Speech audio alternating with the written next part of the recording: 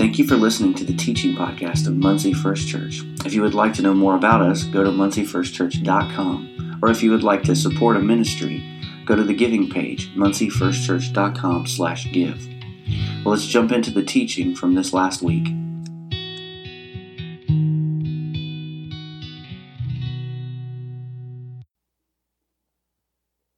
If you have your Bibles and want to take them and turn with me to Genesis 28, that would be good.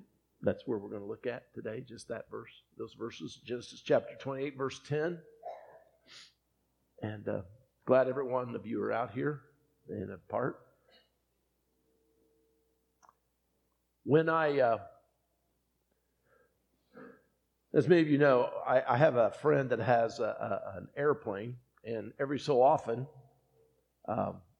he and I go somewhere. And when I fly with Mark in his airplane, it's interesting. We take off and we'll be up and we're going and we'll be flying. And sometimes it's a short distance, sometimes it's long. But sometimes on the longer flights especially, Mark will go, here, you take the controls for a little bit. Let me give them to you, which is not a big deal. It's going to stay up in the air. Planes meant to fly. And he's showing me enough things. But what he does is he tells me, okay, now you need to stay on certain heading. And it's locked into several GPSs that are on the plane as well as the compass. And, he'll tell me, he says, you need to keep the nose of the plane right on this. And, and I'm locked into that. I watch what he's doing. I'm really focused because I want to make sure it stays. And so, it's not really big changes, but there's pressure adjustments all the time. And the plane wants to drift one way and you press a little bit and it comes back in line. And you try to keep it as close to that as you can, to the very center of the heading that you're on. And so when you're flying along, you make several adjustments as you go. And every once in a while, you're in the middle of something and then the radio tower will radio in and they'll say, you need to change your heading too, and they'll give you a whole new heading. And sometimes those are big changes, and the plane turns and you bank over and you go over to get to where you're going and then, back on track, and then you follow that heading, and then they'll tell you to turn again. And that's how you fly. Flying is a series of adjustments. It's constantly adjusting. It's constantly making sure that you're staying level, making sure you're staying on course. I have another friend named Dan Heinecker. A lot of you guys know Dan. He was the head of the campgrounds. He kind of took over, he was the maintenance guy at the campgrounds for a long time. Great guy. Dan was also a pilot. And Dan never got his instrument rating. He was just a VFR pilot and flew by vision. And he told me one day he decided to fly. I forget, it was out in Kansas somewhere, and he was going to fly like from Kansas City to Wichita or something like that. And he took off and he was flying, and he said, I thought I was on course. He said, I really thought I was on course, and I kept flying and flying and flying. I thought I was on course. And he said, but after a while, I started noticing I'm running out of fuel. So he started radioing, where am I at? And they began to tell him he found an airport, and he finally landed. And when he landed, somehow, with the wind, not paying enough attention, without making the right adjustments, he was like 150 miles off course. When you're flying a long distance, when you're going somewhere, like I've flown from here to Kansas City with Mark, and I've flown from here to the East Coast to down around Wilmington, in that area with Mark in his airplane before. And when you're flying a long distance, if you're off just a little bit on the compass, after a while that measures out to miles. You have to make adjustments. Or you'll end up missing the place you're going to. That's true in all of our lives as well. We have to make adjustments in our lives as we proceed and go in life. If we aren't making adjustments as we go, we're going to be in trouble. A lot of people get real rigid about certain things. They tighten up and they get real rigid and say, this is what I'm going to do. This is where I'm going to be. This is how I'm going to live my life. It's going to look like this. They don't make adjustments, and they find that they're off after a while. They're missing the place that they really want to be. Marriages, that happens a lot of times in our marriages. If we're not careful, we don't want to make adjustments. We just rigidly hang on to our ideas, and we miss the point. It's the season, the time of year in our church that we call Lent. Lent is 40 days from Ash Wednesday, which was last Wednesday, until Easter. And it's those 40 days that we celebrate and call Lent between there that are a reminder of Jesus' days, of being in the wilderness for 40 days where he went to fast and to pray and to make adjustments. That's what he was doing. He was making adjustments. And so I'm starting our Lent series, and I'm going to call it Adjust. Because every one of you sitting here today need to make some adjustments in your life, I promise you. You may be sitting there right now saying, well, not me. Then you're the one who really this is for. Because yes, you do. You need to adjust that thinking right there to start with. Because all of us have things in our lives that we need to adjust. Places we need to make some adjustments to if we're going to be what God wants us to be. So to adjust means to shift. It means to turn. It needs to move it so that it works better and more efficiently. And so in our lives, there are times we need to look at things like who we are, where we are, what we've become, why we're here. And there are times like this that we need to make an adjustment so that we can achieve our goals and purpose and become the people that we were created to be. And Lent is just one of those natural times for us to make these adjustments. And so I think this can be really good. So these sermons will be from the Bible. They'll be from the stories of the Bible and about characters in the Bible. And they'll take us to a place where we need to make a tweak in our lives, a slight adjustment, maybe an alteration. Or it may take you to a place where you just have to do a complete redo. Man, I need to start over. I have been there many times in my life where I needed to do a complete redo because something just wasn't working. So I want to look today in the book of Genesis, and I want to take especially a look today at the life of Jacob. In fact, the next 2 weeks will also be in the life of Jacob. Jacob is the grandson of Abraham. Sometimes we don't think about that and put that together, but that's who he is. He is the grandson of Abraham. And you know that Jacob has been raised by his father Isaac, who is Abraham's son. And you know that he has been raised by Isaac sitting around the fire at night, hearing the stories of what took place with his grandfather Abraham. You just know he has. He's been fed those stories. He's heard those stories. He's been thrilled by these stories. He sat around and he heard the stories from Abraham and Sarah. And he heard about the call that Abraham received to leave his father and mother and to go to the land where they live at. He heard about, no doubt. And how would you like to have Isaac tell you the story? That's who Jacob heard this from. He heard it from Isaac. How would you like to hear the story of how Dad took me out to the mountain, tied me up, and was going to sacrifice me? I mean, that's got to be one of the top 10 favorites right there, I would imagine. Or how about this one? Uncle Lot and his wife were in Sodom and Gomorrah, and we were escaping, and I told him not to look back, and well, your aunt did, and she's a pillar of salt now. These are the stories that he heard and grew up on.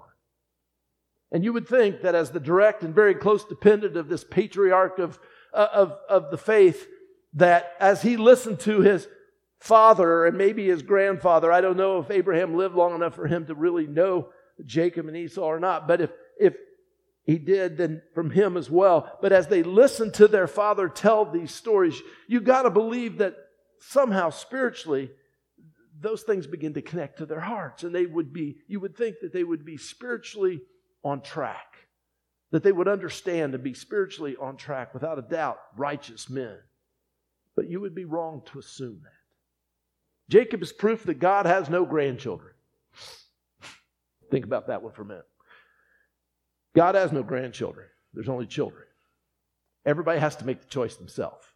Jacob had to make this choice himself. There's none of us who get grandfathered in or get brought in as grandchildren. We are God's children.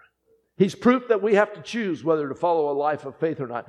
Now, Jacob is the twin brother of a man named Esau. Esau was born first and then Jacob. And that means that Esau was by birthright and by birth order the one to receive the birthright and the blessing of his father Isaac. That's how it was supposed to go. That's how it always had been. And that's the way it was supposed to be. And you have to know that something's up, because the Bible says that when these two were in the womb, when they were in their mother's womb, in Rebekah's womb, that they wrestled with each other. You know, I don't know what that would feel like. I have no idea. I've never been pregnant, so I don't even know what one. But two of them wrestling each other had to have been just a lot of fun for Rebekah. The Bible says that Jacob, when he came out second, was coming out grasping a hold of the heel of Esau, like trying to stop him so he could get ahead of him and beat him out. The two brothers could probably not have been any different than what they were. Esau, who was born first, was large, and the Bible says that he was a hairy man, that he loved to go outside, and he loved to hunt. And he didn't need a shirt. He had a carpet already. He just took with him all the time. Jacob was his mother's son, and he liked the indoors, and he liked hanging out with her and cooking food and being around. And the Bible says that he was smooth-skinned and that he was smaller. Jacob was a manipulator. He was a deceiver. In fact, that's what the name Jacob actually means, deceiver. Jacob was able to manipulate people into what he wanted them to do. He was really good at this. He managed to get his older brother to sell him his birthright. His older brother was hungry. He'd been out hunting all day. He comes in. He's hungry. He says, "Can I have some of the soup you've been cooking, the lentils over there?" And Jacob said, "Absolutely. I'll trade you a pot of lentils for your birthright." And he was hungry and he traded. He managed to steal the blessing of his father that was rightfully Esau's. He tricked his father, who was blind at that point, into believing he was Esau, and he blessed him. So Jacob has taken everything that belonged rights to Esau. And Esau, the Bible says, was consoling himself by waiting on his father to die, because after his father died, the Bible says he planned on killing Jacob. That's what he was going to do, get everything back. He was going to kill his brother.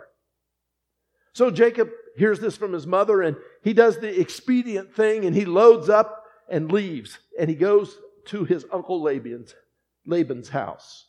On the way to his uncle Laban's house, Jacob spends the night in the middle of nowhere. He goes into the desert. The way there is across a desert place. Now, you have to understand this. Jacob takes no bed with him. He has no bedroll, it doesn't sound like. He has no pillow. He has no tent. He is not prepared. He doesn't have all the camping gear. He doesn't have Amazon.com to call and get any camping gear. So he has nothing to take with him. And so he goes and he comes to a place where the sun has gone down. He's out in the desert. It's dark. He can't see where he's going. The best thing he can do is just stop right here. So he takes a stone from the place where he's at. He doesn't know where he's at. He's in the middle of the desert. He takes a stone from that place and he makes it a pillow and he goes to sleep. And that's where we pick it up. Genesis chapter 28, verses 10 through 22. And let me read that for you. It says, Jacob left Beersheba and set out for Haran. And when he reached a certain place, he stopped for the night because the sun had set. And taking one of the stones there, he put it under his head and he lay down to sleep. He had a dream in which he saw a stairway resting on the earth with its top reaching to heaven, and the angels of God were ascending and descending on it. And there above it stood the Lord, and he said, I am the Lord, the God of your father Abraham and the God of Isaac. I will give you and your descendants the land on which you're lying. Your descendants will be like the dust of the earth, and you will spread out to the west and to the east, to the north and the south, and all the people on earth will be blessed through you and your offspring. I am with you and will watch over you wherever you go, and I will bring you back to this land, and I will not leave you until I have done what I promised you. When Jacob awoke from his sleep, he thought, surely the Lord is in this place, and I was not aware of it. And he was afraid and said, how awesome is this place? This is none other than the house of God. This is the gate of heaven. Early the next morning, Jacob took the stone he had placed under his head and he set it up as a pillar, and he poured oil on top of it, and he called that place Bethel, though the city used to be called Luz. And then Jacob made a vow saying, if God will be with me and will watch over me on this journey I'm taking and will give me food to eat and clothes to wear so that I can return safely to my father's household, then the Lord will be my God, and this stone that I have set up as a pillar will be my God's house. And all that you give me, I will give you a tenth. So Jacob has this incredible encounter with God Almighty. The Bible says he was afraid, and afraid there is the same word as fearing God in Proverbs. He has a proper respect for who God is. Stop with me for a moment. Go back several chapters in Genesis and remember the promises that were made to Abraham. The promises were this, that his offspring would be given this land, that they would be more numerous than the stars, that his offspring would bless the whole world, that it would all be from him. If you think about it though, Abraham has one son. His name is Isaac. That's who we're talking about here. He has one son, and Isaac has two. He has two grandsons. So far in 2 generations, instead of having offspring that are numerous as the stars, Abraham has a son and 2 grandsons. He's not doing real well with the whole you're going to look like the stars offspring thing. So in 2 generations, he's produced 2 grandsons, a son and 2 grandsons. So if God's going to keep this promise, though, here's the point that I want to make out of that. If God is going to keep the promise he made to Abraham, then the blessing has to flow through Esau or Jacob because they're the line that he is producing. And since the blessing of Abraham had been passed on to Isaac by Abraham and then on to Jacob by Isaac because of this deception, God is going to use Jacob, the manipulator, to bring the blessing he gave to Abraham to the world. It's kind of incredible. I think that sometimes we think that everything has to be perfect, that we can't have messed up at all, that we've got to be perfect people if God's going to use us. I always want to say to you, I don't believe that's true, that God sometimes will use you in spite of yourself. And oftentimes will use you even if you've messed up, because if he only used perfect people, then no one would be available. So God appears to Jacob in the desert and at this encounter, and God promises Jacob the same thing he promised Abraham. His descendants would be as numerous as the stars or the dust. All the people on earth would be blessed by Jacob's offspring. The Lord promised he'd always be with Jacob. That's his promise. I'm always going to be there. He promised to never leave him until he had done what he promised. It was a high and holy moment. Any of you ever have a high and holy moment where you felt like God just spoke to your heart, where you knew that you had met with the Lord? And it's a high and a holy moment. That's what this was. It was a total confirmation of the blessing of Isaac to Jacob. And Jacob recognizes that God is in this place, and he's filled with awe, and he's filled with wonder. And Jacob takes his pillow, this stone, and he sets it up, and he pours oil on it, and declares this place is called Bethel. And then he made God big promises, and he said, if God will be with me and watch over me on this journey I'm taking, and give me food to eat and clothes to wear, so that I return safely to my father's household, then the Lord will be my God. And it's a big deal. He's making this big deal. And then he says, this stone, I'm setting it here as a pillar, that this is what it'll be. And this is where it's going to be. And it's called Bethel. And you need to remember that. In a couple of weeks, we're going to come back to Bethel. But right there, he's there. It's in Bethel. He's got his stone. That is the declaration of the promise that God made and the promises that he made. It's an Ebenezer. It's an altar. It's a place where he pours over there. Have you ever had a place where you set up an altar or an Ebenezer and said, God met me here, and you're reminded every time you come by there, this is where God met me. We need to set some of those up in our lives. We'll talk about that in a few weeks. It's a big promise. Jacob gets up and he continues on his journey and gets to his uncle's house. And one thing you need to notice about Jacob's journey is this: he travels with nothing. This is also part of what I'm going to talk about at some other point. He literally has no clothes on anything but the clothes on his back. He's alone. He has no food. He has no shelter. I don't think this is coincidental for him to be traveling this barren without anything in his life. But I want to ask you a question, because I think it's worth thinking about. Have you ever wondered in your life why God would send Jacob out alone? Because I want you to think about something. Jacob is the blessing. The blessing of God to this world is going to go through Jacob. I mean, if he's out there that night and he's asleep and a lion who is hungry comes along and eats him, it's over. It's all done. So why would he do that? Or let me ask you another one. Why would God call Abram out of the land of his father and send him where he had no one and knew no one? Why would he do that? Why in the world, when it seems like he has everything all set up at home and everything is great, why wouldn't he just do it there? Because it makes so much more sense. Or why would he send Jesus out into the desert for 40 days alone? Why would he send Jacob out into a desert? Why would he send Joseph and Mary on a journey from their hometown of Nazareth to Bethlehem?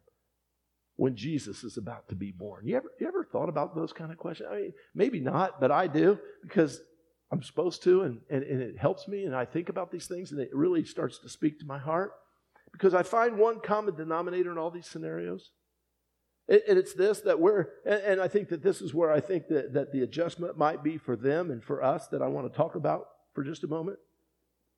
I believe that God simply put them in a place where there was no distractions. He took them to a place where there were no distractions. He sent them out so they could have an encounter with Him. He put them in a place where they had to rely on Him. There had to be total reliance at that point. They didn't have anything else. He put them in a place where it was so quiet they could hear Him speak. He put them in a place where they had nothing, so they would have to be fully dependent on Him. I believe that God knows how distracting life can become. Anybody here ever find life pretty distracting at times? A lot. I believe God still desires to have encounters with each one of us. That right now God still speaks, and He still wants to speak to you and me. And I am not being weird, and that is not odd. That is biblical, and that is truth, that God still speaks, and He wants to speak to every one of us. He has plans to speak to every one of you here today. He wants to talk to you. He wants to encounter you. He wants a real and personal moment with each one of us. But here's my question. Just how often do you really allow yourself to be alone? I mean, really alone. How often do you really allow yourself to just be alone? We get out of bed, and if you're like most of us, you get out of bed, you turn on the TV, check the latest scores, see if the world's still going on outside of here, if there's any new viruses out there or anything else. You're checking everything to make sure what's going on in the world. Then you check your phone. Anybody do that? Get on there, make sure your emails, and maybe check Facebook, see if there's any cute cat pictures going on or anything like that. And then you got to get breakfast for the kids, and you're running around getting that all taken care of. Make sure that you got that done, and making sure that you got breakfast for the kids. Got their homework done. Make sure that you got your homework. Everybody got your homework. Got your lunch. Who's picking up whom tonight? Who's taking care of this? I got to hurry. I got to get over. I got to go buy gas because I'm running out of gas. Didn't have time last night. I got to get to the gas station because I can't make it to work on what I got. It's going to take some time. Hurry up. Out the door into the car. Fast drive to the school. See you tonight. Traffic snarl as we go through town to work. The whole time the radio's blaring, talk radio, sports or politics, you get to work and it just takes off from there. I don't even have a clue what to say there. And 8 hours later, a traffic snarl, drive back to your school, watch the game, back home, homework, kids fussing, dinner out of a box of pizza, time for bed. And you get up and start it again in the mornings. It's something like that in everybody's life. It may not be kids anymore, but it's something, and it's always busy. You always think when the kids are out of the house, it won't be like that, but it still is. See, I believe that the pursuit of work, the pursuit of pleasure, the pursuit of entertainment, the pursuit of making everyone happy, the pursuit of trying to belong and fit in, the pursuit of even friendship can become so pressure-filled and so noisy that we just have no time for God. That we just set Him over here on the side and say, one of these days we'll get to you. But in the meantime, I've got just so many things that I have to get done. And it's just too noisy and too loud to really hear from God. And I think it's always been that way. I don't care if it was a time like when Abraham was on earth and there was not that much and it wasn't that busy and you kind of think, oh, it must have been quieter for them. I don't think so. I think Abraham had filled up his life with stuff just like we do. And so God sent these and so many others into the desert. He sent them there to get them into a place that they could hear from Him. God wants us to get to a place where we can hear what He's saying. The desert isn't always a place. It can be something else. The desert, it's always a desert, but it isn't always a place. Sometimes it's an illness. I'm not saying God causes illnesses, but I'm going to tell you that when you're in the middle of it, sometimes He wants it to be there so that you can hear Him. He will take advantage of that moment to speak to you in the quiet and in the misery of that place. It can be depression. In the middle of depression, God does not cause depression, but in the middle of your depression, when it's quiet, no one else is around and you don't know what else to do and all the voices are screaming, if you'll listen, the quiet voice of God sometimes will speak loudly in the middle of that. It can be in the middle of a job loss. It can be in the middle of a marriage crisis. It can be in the middle of any number of things. It's always a place where when you are alone and the noise and the business ends, you have to come to a place of dependency upon God.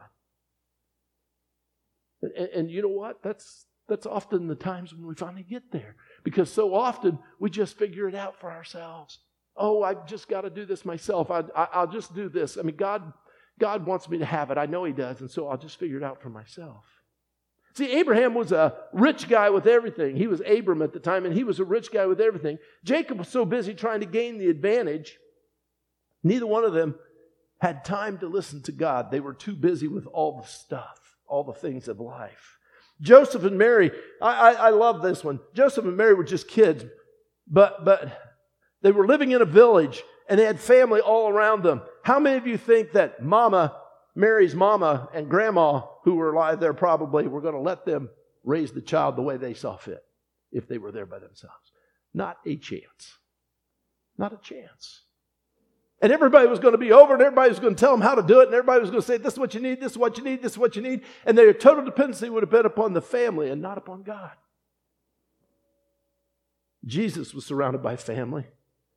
A lot of times we forget about this. I mean, we just think of Him as Jesus. But Jesus did the first 33 years in family, in the village, with family. He was a carpenter's son and probably himself a carpenter. And he worked and he did whatever. And every night he came home and he ate dinner at home. He got up in the morning and he ate breakfast with his family. He participated in village life. It was comfortable. And it kept him busy. And it probably was distracting. So they didn't have to think much about what was going to happen next. It was meaningful and purposeful life, but it was not what he was here for. See, every one of these people needed to go to the desert to hear what God was telling them and to find out what God wanted from them.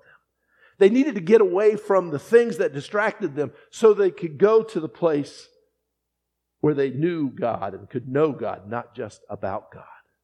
See, I think that's the problem. A lot of us come to church and we know a lot about God. I can tell you things about God. I can tell you, read the Bible, and in the Bible you will find out about God. We can listen to preachers all over and they can tell you about God and you can learn about God. But I want to know more than just about God. I want to know God. I need to know God, and so do you. You need to have a relationship with Him. And you know what? I knew Darcy back in college. When I met her, I knew who she was. She was the girl with the long blonde hair and the beautiful blue eyes. That was so cute. But she was dating another guy. So I knew her. I knew about her. But then later on, when I started dating her and married her, I know her. We have a relationship. It's intimate. We're close. I know way more than just about her. I need to be that way with God. I need to know Him personally.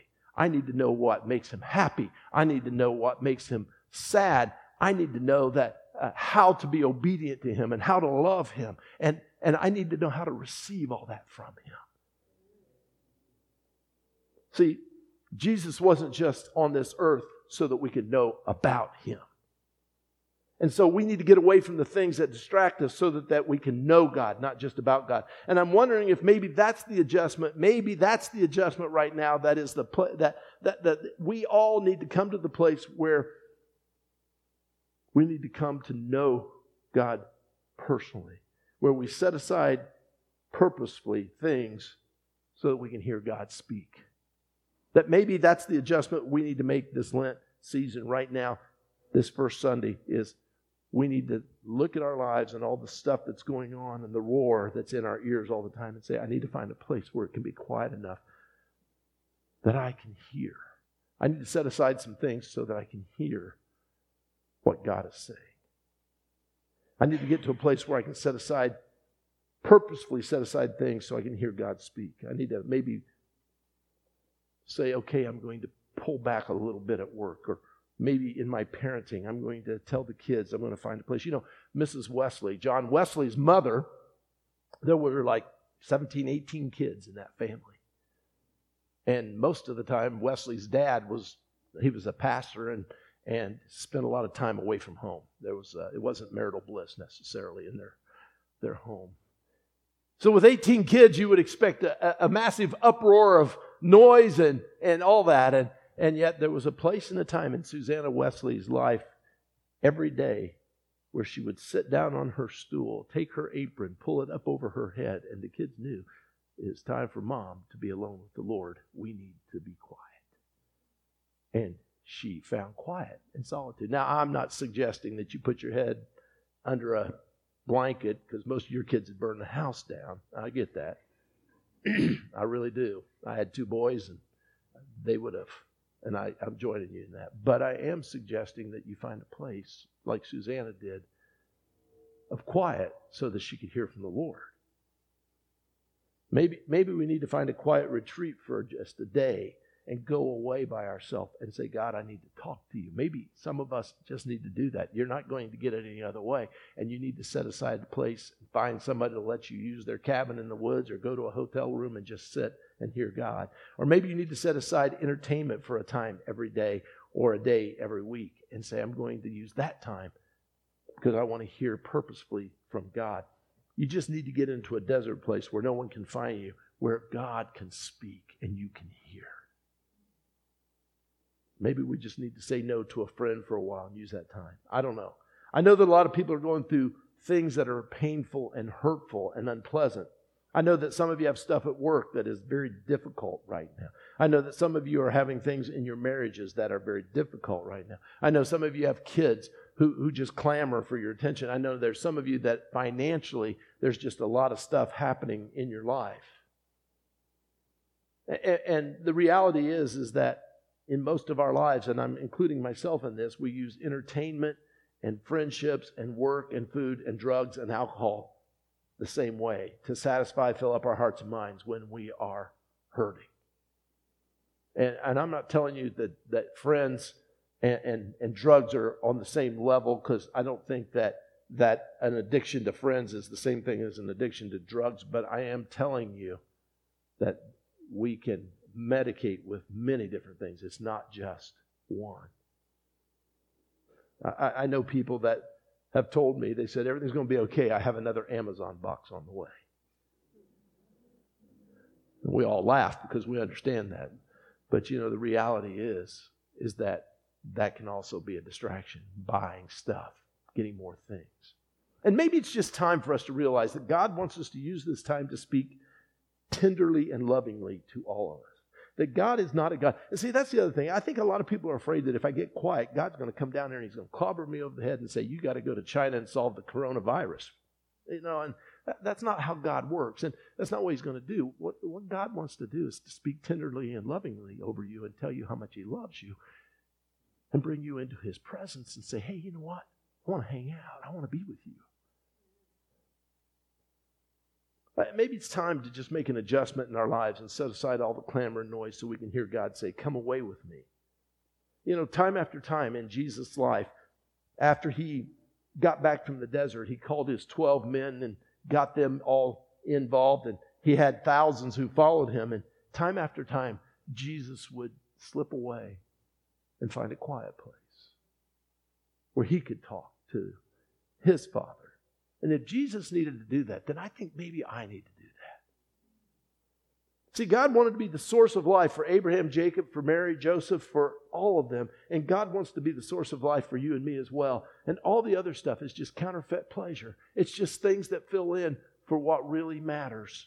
It makes you feel good for the moment, but God is the only real source of pleasure. I love to eat some good old chocolate. This week I went to a place in Michigan, New Buffalo, Michigan. I went up there and stayed with some pastor friends, and we went to the Roadhouse place down the road, and I ate ribs. And afterwards, we always get dessert. And I didn't this time. I didn't eat that. I ate something else. But anyway, they have this big old chocolate thing. I don't even know what you call it. I ate it all one time. I have never been so buzzed by sugar in my life. It is the biggest ball of chocolate and ice cream and you name it, it's all put in there. And I'm sitting there and I'm eating it. And at the time when it was going in, man, I was feeling good and I was laughing in this fun, And later on, I felt sick. I couldn't sleep that night. That was miserable as I could be. It was barbecue and chocolate. You know, those are not a good combination. I've come to that conclusion. And I just didn't feel real good. You know, when you're doing these things, it's counterfeit pleasure. It feels good going in. You like what it does for you. You don't like what it does to you. You know what I'm saying? And that's what this is about. And all these things that we do, all the busyness, all the stuff at the time, boy, makes me feel good. Everybody thinks I'm important. I'm running around here. I'm so busy. I've got so much to do. I bet everybody thinks I'm really great. And I feel real good about myself until I'm alone and it's still quiet and I haven't changed anything. And that goes away. And I'm sitting there going, man, that didn't satisfy. Makes you feel good for the moment. You like what it does for you, but not what it does to you. See, in the long run of things, God has called me. He's called all of us to run a race we call life. And what I've learned is this, that at the end of the run that I call life, the reward isn't a bigger church. I don't know if you get that or not, because that's for me. The reward isn't $1 million. It's not a bigger house.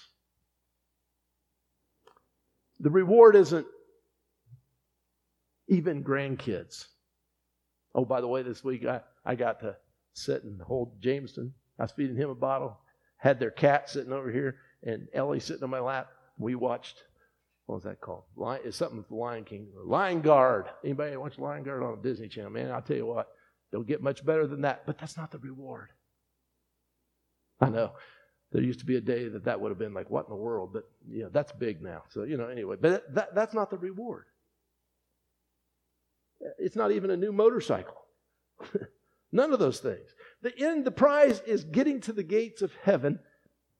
And as I enter into the gates of heaven, a righteous, holy God standing there, and I'm perfectly at ease with Him because we are intimate friends already.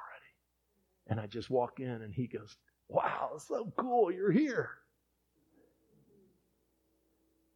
The prize is that I have been crucified with Christ, and so I now live with Christ forever. So just to make sure you're clear on this, I'm not saying set your family aside and get rid of them. That is not what I said. Anybody that says that, don't put that on Facebook, please. No, I did not say no entertainment. I fully plan on entertaining myself with some things this week. I believe I will. I'll probably turn on a baseball game or a football game or golf or something this week. It just happens because that's me. Basketball. That's the season right now. I did not say don't have fun. I plan on having some fun this week. Gets warm enough and dry enough, and I'm going to get out the motorcycle. Kyle, it's going to be fun again. I did not tell you not to have friends. I'm not telling you that. You should have friends. I'm going to try to see friends this week. I am saying this, finding a way to set it all aside sometime during this week, daily, sometimes maybe for an extended period of time. Go to your desert place and be alone and hear from God. Let Him speak into your heart. Find the place where you can have the encounters and the time with your Father. Find the treasured place where He can speak to you, where you can hear from Him. Well, this is Lent, and it's those 40 days. And so you weren't here, most of you, for the Ash Wednesday service because I think there was only 8 of us who made it because of the weather.